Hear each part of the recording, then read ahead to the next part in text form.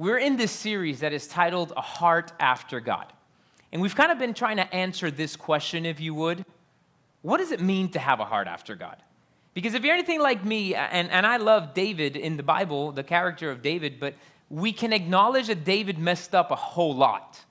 And so this guy that messed up so much, yet is the only person that the scripture says God has called him a man after his own heart. He says it to Samuel when he tells him to go anoint it. I have found for myself a man after my own heart. And it says it in the book of Acts when he's saying, and David was a man after God's own heart who did all of God's will. So how is it that somebody can be called a man after God's own heart and have all these flaws and all these failures? And so in the first two parts of this series, we've hit a couple of those things. One of them was obedience. Through everything, David was obedient to God. He messed up, but he was obedient to God. A second component was the fact that he did what God willed. It was in his desire to fulfill the will of God. And that's one of those things that will separate a person that has a heart after God. Are you willing to do the will of God? Last week, we talked about humility and repentance. And you may look and say, well, how do those two go together? Well, you will not repent if you are not humble. Pride doesn't let you say, I'm sorry, does it? Even when you're wrong. Humility. And David, even though he messed up, he was humble and quick to repent. And we talked about repentance being acknowledging what God said and returning to what he said, doing what he said. Because it's not true repentance if you continue to do the same thing, is it? Like, I'm sorry I stepped on you and you step on them again as you say it. That's not real.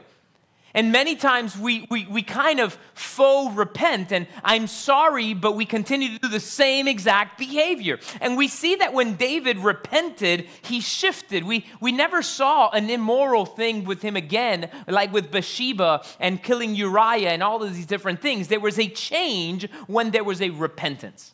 And today I want to talk about two other things in the life of David that should be present in our lives as well if we want to be a person after the heart of God. And it is this. It is worship and prayer. Worship and prayer. These are two things that as well we recognize of a person that has a heart after God. A heart devoted to God in continual worship and prayer. Not just every once in a while. Right? Not every once in a while, but continually devoted in worship and in prayer. Can I tell you what the scripture says? It says that God is looking for worshipers. Go to John chapter 4. John chapter 4. This is one of the most famous passages on evangelism, on what it is to be an evangelist. Because we see Jesus at the well in Samaria, and this woman whom he begins to talk to, and he asks her for a cup of water, and her first thing is, how are you, being a Jew, are talking to me, being a Samaritan? And forget about the Samaritan, it was also a woman. It was a double whammy, right? The men were very cautious. They didn't talk to women in that capacity unless it was somebody they were related to or connected to or whatnot, and she was a Samaritan, so it was a double whammy. And Jesus tells her, hey, if you know who was talking to you and asking you for water, you would ask him for water, right? And they had this whole conversation. And then we get to verse number 21 of chapter 4. It says, woman, believe me, the hour is coming when you will neither worship on this mountain nor in Jerusalem worship the Father. You worship what you do not know. We know what we worship, for salvation is of the Jews. But the hour is coming, and now is, when the true worshipers will worship the Father in spirit and in truth. And look what Jesus says there. For the Father is seeking such to worship him. God is spirit, and those who worship him must worship in spirit and in truth. God is seeking worshipers. God is seeking people to worship him. And can I tell you, God does not share his glory with anyone. When you look up the definition of worship, like many times we think worship is slow songs. Praise is fast, worship is slow. But the reality is, if you look up the definition of worship, is to render honor or reverence. That is what the word worship means. And God is looking for those that will render him honor, that will be reverent unto him continually. And it's not just an expression of song, an expression of music, although that is part of it or can be part of it. And we're going to break that down in a little bit more. But God is looking for worshipers, and he does not share his glory. As a matter of fact, when you see Moses out in the desert with the children of Israel, he climbs the mountain. God is giving him the commandments. We know one of the commandments is, thou shalt have no other gods before me. You shall not worship anybody else, right? In the midst of God talking with Moses, the children of Israel down at the bottom begin to worship something else. So Moses goes down and finds Aaron with all the children of Israel worshiping a golden calf. And Moses, indignant, even throws the tablets, right? Like before Tom Brady broke a tablet in the NFL football game, Moses slashed some tablets down in the Old Testament. If you didn't get it, you don't watch football, and that's okay. But now there is a new Tom Brady rule. The NFL has now made a rule where it is not, you get fined if you break a tablet. Anyways, sorry. God will not share his glory. Now, many of us enter idolatry. And I'm not talking about the Virgin Mary, which is idolatry, or Soanhamboko, or whatever the saint may be. I'm talking about when we put something in the place of God and we honor it before we honor God. That's idolatry.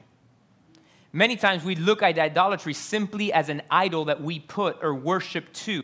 But many of us, we begin to give and render worship onto our career, or onto our spouse, or onto our job, or onto our kids, or onto X, Y, or Z. And those things that God has given us, we tend to idolize them and put them in the place of God in our lives. And that, my friend, is also idolatry. And God will not share his worship. The Bible says he is a jealous God. Don't look at something else the way you're supposed to look at me. My wife does not get upset at a waitress or a thing in a restaurant. Sometimes a waitress says, "Le pasa la mano," they're a little too sweetie, this, that, or the other. She doesn't get upset at them.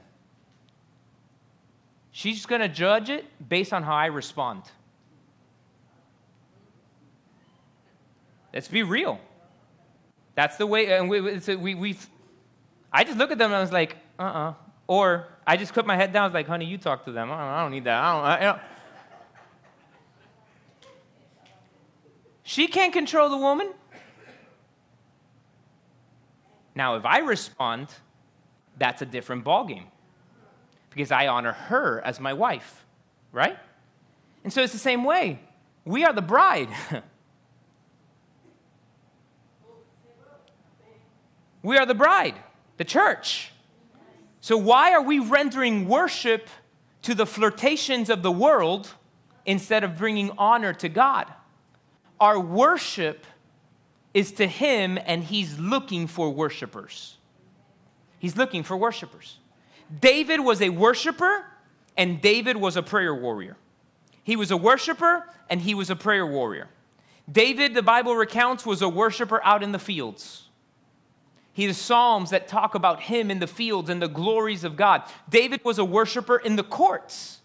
When Saul was the king and being tormented with evil spirits or whatnot, David would come and play the harp, and the presence of God would fall, and the distressing spirits would leave Saul. David danced before the presence of God. When the Ark of the Covenant was brought back in when he was king. So it's not just when he was a shepherd boy, not just when he was there before the king playing the harp, not just in the different fields or the places, but when he was king and the Ark was brought back to Jerusalem, the Bible says that he began to dance. His wife got jealous of his worship for God and said, what are you doing? And he said, I will be even more undignified than this. He laid down everything to worship God. He was a worshiper. He was a prayer warrior. He was constantly praying. Psalm 55, verse 17. The 55th Psalm, verse 17. It says this, Psalm 55, 17. If you look it up, this is what David writes and says there. Evening and morning and at noon I will pray and cry aloud, and he shall hear my voice. You know, we talk about Daniel praying 3 times a day. David multiple times writes about this, and he talks here, evening, morning, at noon, I will pray. He was constantly praying. As a matter of fact, David, if you're like me, you might have attributed the whole book of Psalms to David at one point in time in your life. Yes. Now, David actually, he is known to have written 73. 73 of the 150 Psalms says they were written by David. There's some that were written by Solomon. There were some that were written by Moses. There's some that were written by Asaph. And there's some that doesn't have an author. Of those that don't have an author, some of them, they think it was David. Regardless, he wrote the majority of them. And not only are they songs, many of them are prayers. Do you know that you can write your prayers to God? Sometimes you feel like, I don't know how to say it. I don't know how to express it. If God has gifted you with writing, get a notebook and write down what you are talking to God about. As a journal, write it. You can write your prayers. Many of these Psalms are David saying, I cry out to you, God.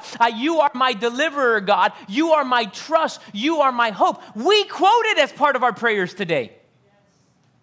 Lord, you are my shepherd. I shall not want. You make me lie down in green pastures. You are declaring it as a prayer. David wrote it as a prayer and as a worship.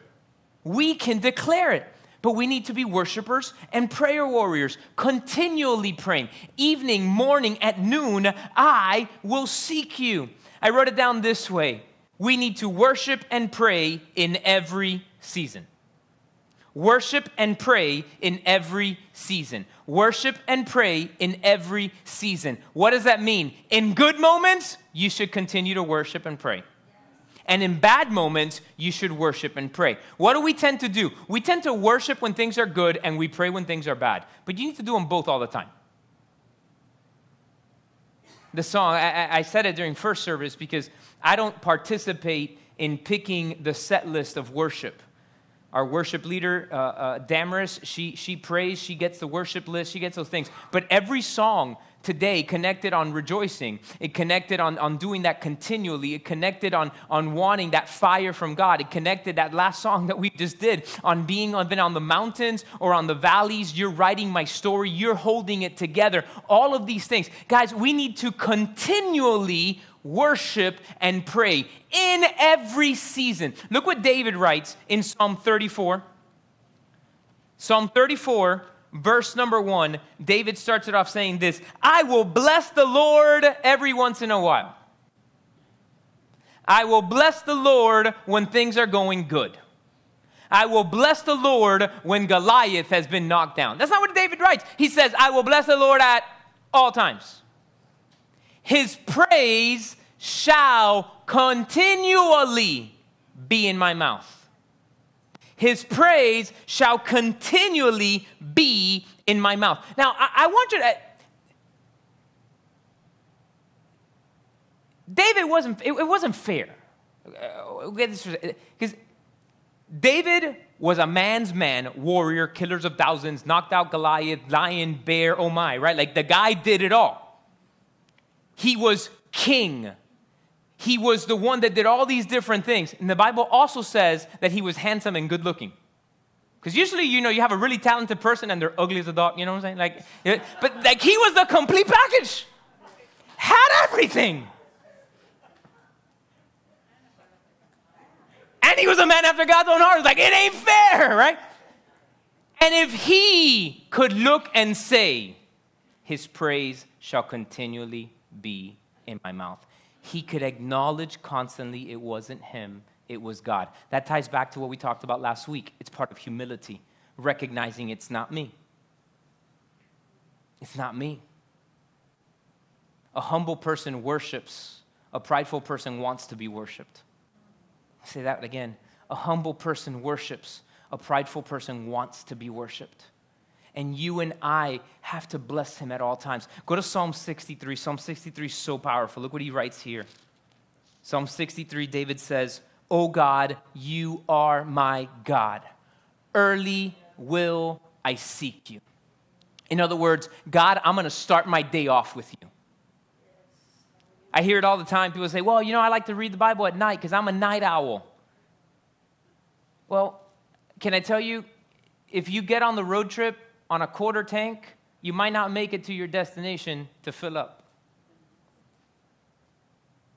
So if you are going to live your entire day, and when you are tired after work and all those things is the time you're going to separate for God, chances are you're not going to be able to get everything out of it you wanted to. David, the massive warrior man of God, said, early I will seek you. Can I give you a side note here? You will control your morning if you control your evening. What does that mean? Go to bed earlier. Don't watch TV till you fall asleep. Change the settings on your phone to have the night setting where it's not that blue light that does not allow your physical body to produce the melatonin it's supposed to produce the way that God created it so that you can be given the signal that it's time to go to bed. Change things in your behavior. Don't drink caffeine after 4 o'clock in the afternoon. These are studies that are done, by the way. I don't know why I can't sleep. I don't know what happened. It might have been the 7 Red Bulls you drank today. If you're having to go on 7 Red Bulls, it's because you're not resting. And you're going to hit the snooze button even if you say, I'm going to put the alarm to wake up tomorrow and worship God a few minutes earlier. Sorry, this is practical. I get it. It's not super spiritual, but it's truth right now. If you control your evening, you will have better control of your day. If you're always rushing to get out the door, prep your stuff the day before. Part of the routine in our home with our children is they leave their uniform on their door the night before. They leave their outfits for Sunday morning. They're put out the night before. All these different little things like that. Why? Because if at 7:30 in the morning you're trying to we leave to school before 7 in the morning. So if at 6:30 they're trying to figure out, where's my this, where's that? Oh, that, it just doesn't happen. Take control of it the night before, and then you'll be able to give time to God. And that's why David says, you are my God, early will I seek you before I do anything else. Look what he says. Look at this, how poetic he writes it, guys. My soul thirsts for you. My flesh longs for you in a dry and thirsty land where there is no water. I have looked for you in the sanctuary to see your power and your glory. Because your loving kindness is better than life, my lips shall praise you. Thus I will bless you while I live. I will lift up my hands in your name. My soul shall be satisfied as with marrow and fatness, and my mouth shall praise you. And my mouth shall praise you with joyful lips. When I remember you on my bed, I will meditate on you in the night watches, because you have been my help. Therefore, in the shadow of your wings, I will rejoice. Look at his day. I get up early to worship you, God, and spend time with you. And when I'm in bed and I think of what you've done, I think about you and I worship you. It was a continual worship, continual prayer. We need to continually worship and pray, and in every single season. In every single season. I wrote this down: worship and pray continually throughout the day. Worship and pray continually throughout the day. Worship and pray continually throughout the day. 1 Thessalonians chapter number 5, verses 16 to 18. Look what it says. 1 Thessalonians chapter number 5, verses 16 to 17. It says, rejoice always. Rejoice always. Pray without ceasing. In everything, give thanks, for this is the will of God for your life. Rejoice always. Pray without ceasing. In everything, give thanks. So I said that the song Rejoice was part of the set list today. No, not planned, but it's the same Holy Spirit that speaks to Dammers that speaks to me. My wife this morning, when she opened a service in the first service, and I said it, and then she used the same verse in second service about David going ahead and setting aside to build this altar for God. And when she got off the altar at first service, I looked at her, I was like, I'm preaching about David the worshiper this morning and David the prayer warrior this morning. Why? Because it's the same Holy Spirit. God wants to talk to you. As a matter of fact, I want you to say this morning. God wants to talk to me. A little louder. Come on. If you're watching online, put it in the comment box right now. God wants to talk to me. God wants to talk to you. God wants to talk to you. He wants a relationship with you. And He wants you to worship Him, which is to render Him honor, to render Him praise, to live a life that honors Him and pleases Him. We do it throughout the day. I love Smith Wigglesworth, if you're familiar with who he is as a man of God. And I quoted him yesterday in the men's breakfast. And I actually misquoted his quote. In the breakfast yesterday, I looked at the men and I was like, I'm reminded Smith Wigglesworth always said, I rarely spend an hour in prayer, but I never go more than an hour without praying. And as I was reviewing everything this morning, and I looked up the quote again and things like that, I was like, oh man, I said it wrong, because the actual quote from his in the book is, I seldom spend more than a half hour in prayer, but I will never go more than half an hour without praying. So for the men that were at breakfast yesterday, I said an hour, and it was half an hour, not an hour. It was even more. Can I tell you something? Let's talk about prayer for a second. Prayer is talking to God. It is great to kneel and pray, but that's not the only way you pray. That means that as you're driving, you can talk to God. As you're walking, you can talk to God. As you're going on a jog, in your workplace, wherever you are, you can talk to God continually. And what should we talk to God about? Everything. You know, like when your kids get in the car, or if you had that phase in your life, right? You picked up the kids from school, how was your day? And your kid just says, fine. As a dad, I'm like, I need more details. What was fine? How was art class? How was English class? How was math class? Did they teach you anything new today? I ask them all these questions, and it's like dragging it out. God wants the same thing. He basically looks at you and says, hey, JJ, how was your day? Thanks, God, it was good. What else? Give me more. It's just talking to God. Many times our conversations with God, though, is only what we need when we need it. But talking to God should be about all kinds of things, and praying about everything, and everything you go to do and every decision you go to make, constantly praying and constantly talking to God. Continually. I wrote this thought down: intentional in our worship expression and continual prayer. Intentional in our worship expression and in continual prayer. Intentional in our worship expression and in continual prayer. I don't know, maybe it's me, but sometimes I don't feel like it. Because it was a rough day. Because life was hard. Have you ever been there? I'm sure David was. So many times David was saying, like, I'm in this place. Many actually people think that David dealt with anxiety and depression based on some of the Psalms that he wrote. I don't know if that's accurate or not, or if he was just being broken before the presence of God. I don't know the answer. All I know is this: he was continually going before the presence of God.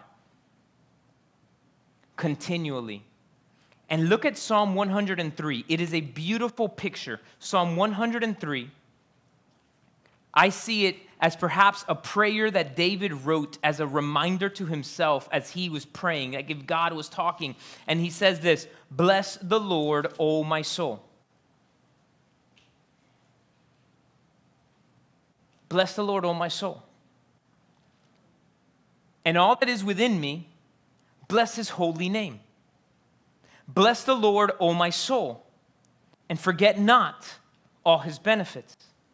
Who forgives all your iniquities, who heals all your diseases, who redeems your life from destruction, who crowns you with loving kindness and tender mercies, who satisfies your mouth with good things so that your youth is renewed like the eagles. Bless the Lord, O my soul. David was reminding himself, forget not His benefits. Man, it's so easy to forget things that God has done for us because of what we're missing right now. Something is going on right now in front of us, and we forget everything else that had taken place before, isn't it? David looked at it and said, no, bless the Lord. David, bless the Lord, bless the Lord, bless the Lord. All my soul, all that is within me, bless His holy name. Forget not all His benefits, who heals you, who crowns you, who is the one that restores you. Bless the Lord. And don't forget. bless the Lord and don't forget. Even on the days, I would actually say, especially on the days that you don't feel like it. Now, I said a few minutes ago, many times people ascribe or attribute worship to the slow songs that are sung. That is a worship song. And a praise song is the fast song. Well, the reality is this: worship is more than a song, it's a lifestyle. Worship is more than a song, it's a lifestyle. I can't play an instrument. I can't sing. Like, I know when I can, like, keep up with them and when I can't, so I put the microphone down and I'll keep singing, but I'll put it away because I know I can't. But I'm a worshiper. More than just with songs, but with your actions, you worship God. Colossians 3:17 says that in everything you do, whether work or deed, do it all for the glory of God. Can I tell you something? As you work at your workplace, wherever that workplace is, if you do it as unto God, you're worshiping God. When you look at someone and you assist them and you help them and you reach out to them, you are worshiping God. As a matter of fact, you worship God with your kindness. Can I tell you, David worshiped God with his kindness?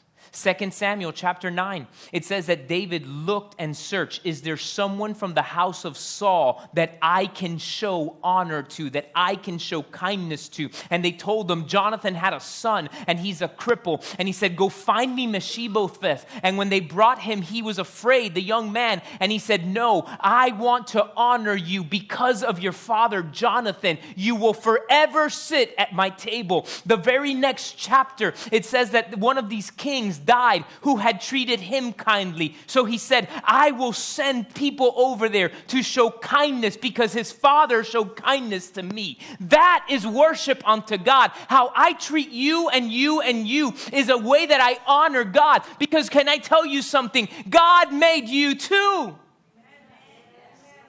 And I need to honor you and respect you and treat you well and love on you.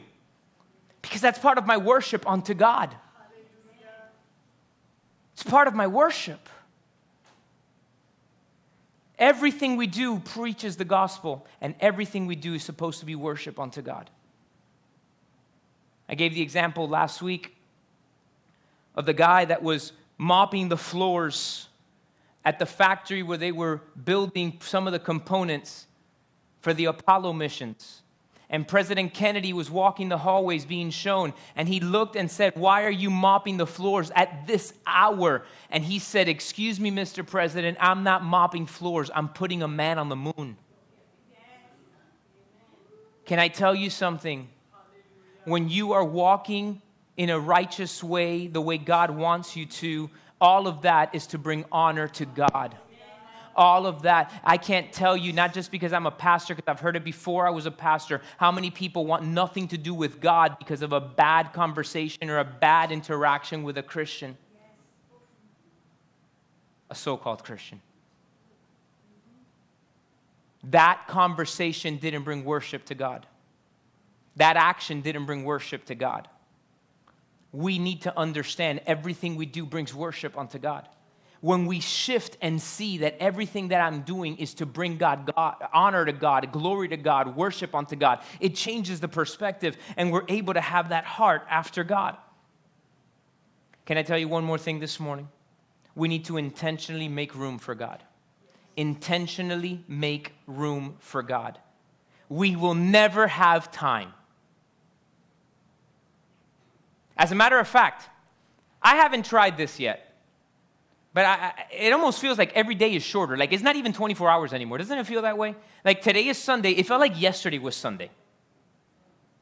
It's like the days are going by faster and faster. Jesus did say it. In the latter days, the days would be shortened, right? Like if not even the saved wouldn't be able to get it. And so the days are, man, they're going by quick and they're going by quick and they're going by quick. So if you don't make room for God, you will never have room for God. David was intentional in making room for God. As a matter of fact, it says that he pitched a tent and prepared a place to bring the ark and for it to have a place.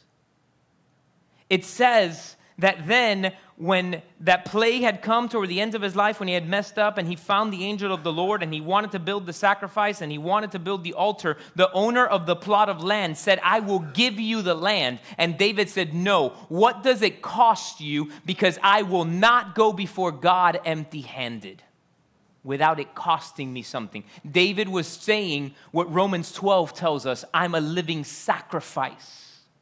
It costs me something. You know, it's a good phrase and a bad phrase, in my opinion. I hear a ton of people announce it this way, advertise this way, their church or whatnot. Just come just as you are. That is great. But we need to equally represent and say this, don't stay the way you are. Come as you are. Jesus had everybody come. But how did he end the conversation? Go and sin no more. So yes, come just as you are, but don't stay the way you are. Because you have been made a new creation.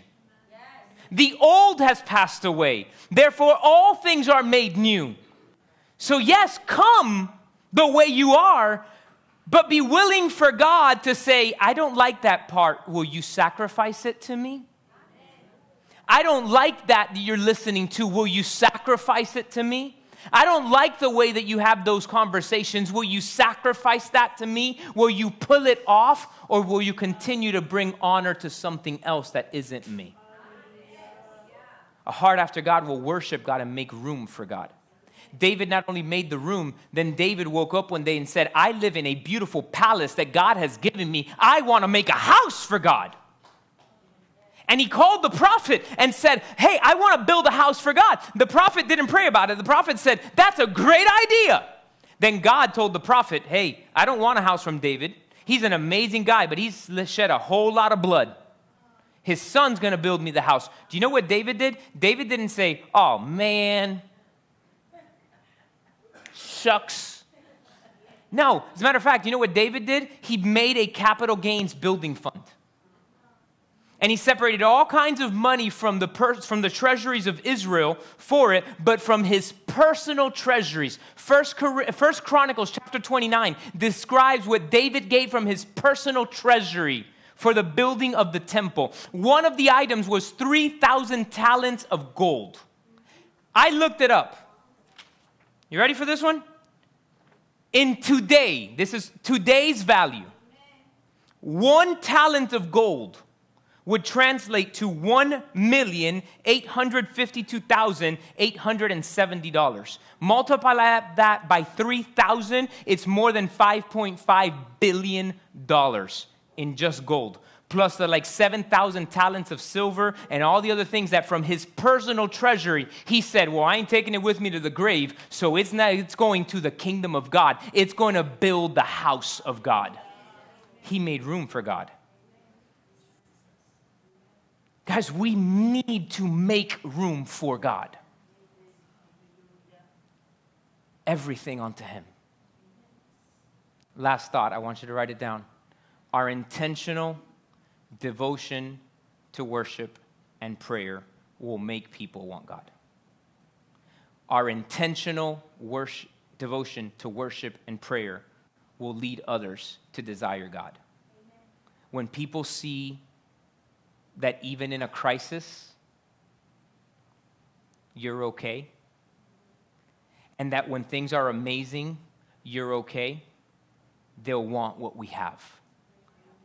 So we need to worship and pray in every season, because as we do that, people will surrender their lives to God, not because of anything we did, but because everything they see through us points to him. Church, as we ask ourselves, worship me, you come to the altar. As we ask ourselves, what does it mean to have a heart after God? Yeah, obedience, willing to do his will, humility, repentance. But we need to be people who worship and pray continually. Because as we do that, as we are constantly devoting ourselves to him,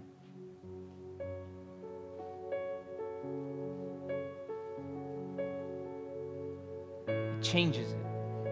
You know, I said a little while ago in the message that sometimes we walk into idolatry, and not necessarily with an idol, but with a person. And I honor my wife, and I love my wife, but I honor her for one of the things that I honor her for, better said, is the fact that I know she loves God more than she loves me. And I'm happy for that. We established when we were dating, not engaged, not married, when we were dating, God would always come first. And I can vividly remember an opportunity to go on a missions trip that we were doing, an activity we were doing, a prayer thing, and it fell on a birthday. And she said, we can eat another day. Go do what God said to do. And that's the way we always have lived our stuff. Not ministry, God comes first. I will say no to a ministry engagement for family, if that's the way that God ordained it that day. But I will never say no to God. Notice what I'm saying there, because not every opportunity is God. Not every opportunity is God. Last year, it was crazy. I don't get invited to go preach much in places. I pastor. This is my role. This is what I'm called to do. But last year, when I took my sabbatical, I got like 4 preaching invites. And I was like, God told me to go on a sabbatical. I can't go preach somewhere for an honorarium and a thing. He told me to go rest. I was like, I've passed. I'm not. I said no.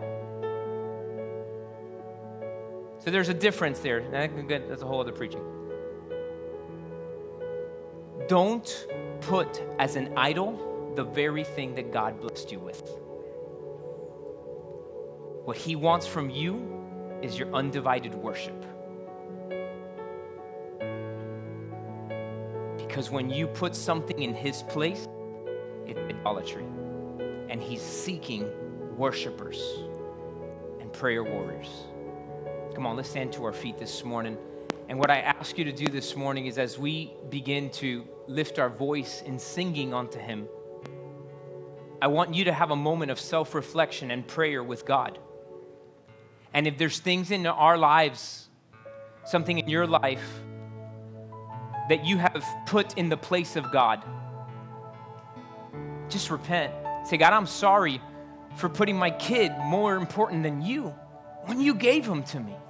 Or I'm sorry for putting my job and my career in the place where you need to be. Or I'm sorry for putting X, Y, or Z, whatever it might be. God, I'm sorry for putting that in the place where you should have been. And just recalibrate. Recalibrate, receive His forgiveness, His restoration, and make a covenant with Him. You and Him make a covenant. God, I'm going to worship You in every season, and I'm going to pray through everything in every season continually, because that's what it is to have a heart after You. In Jesus' name.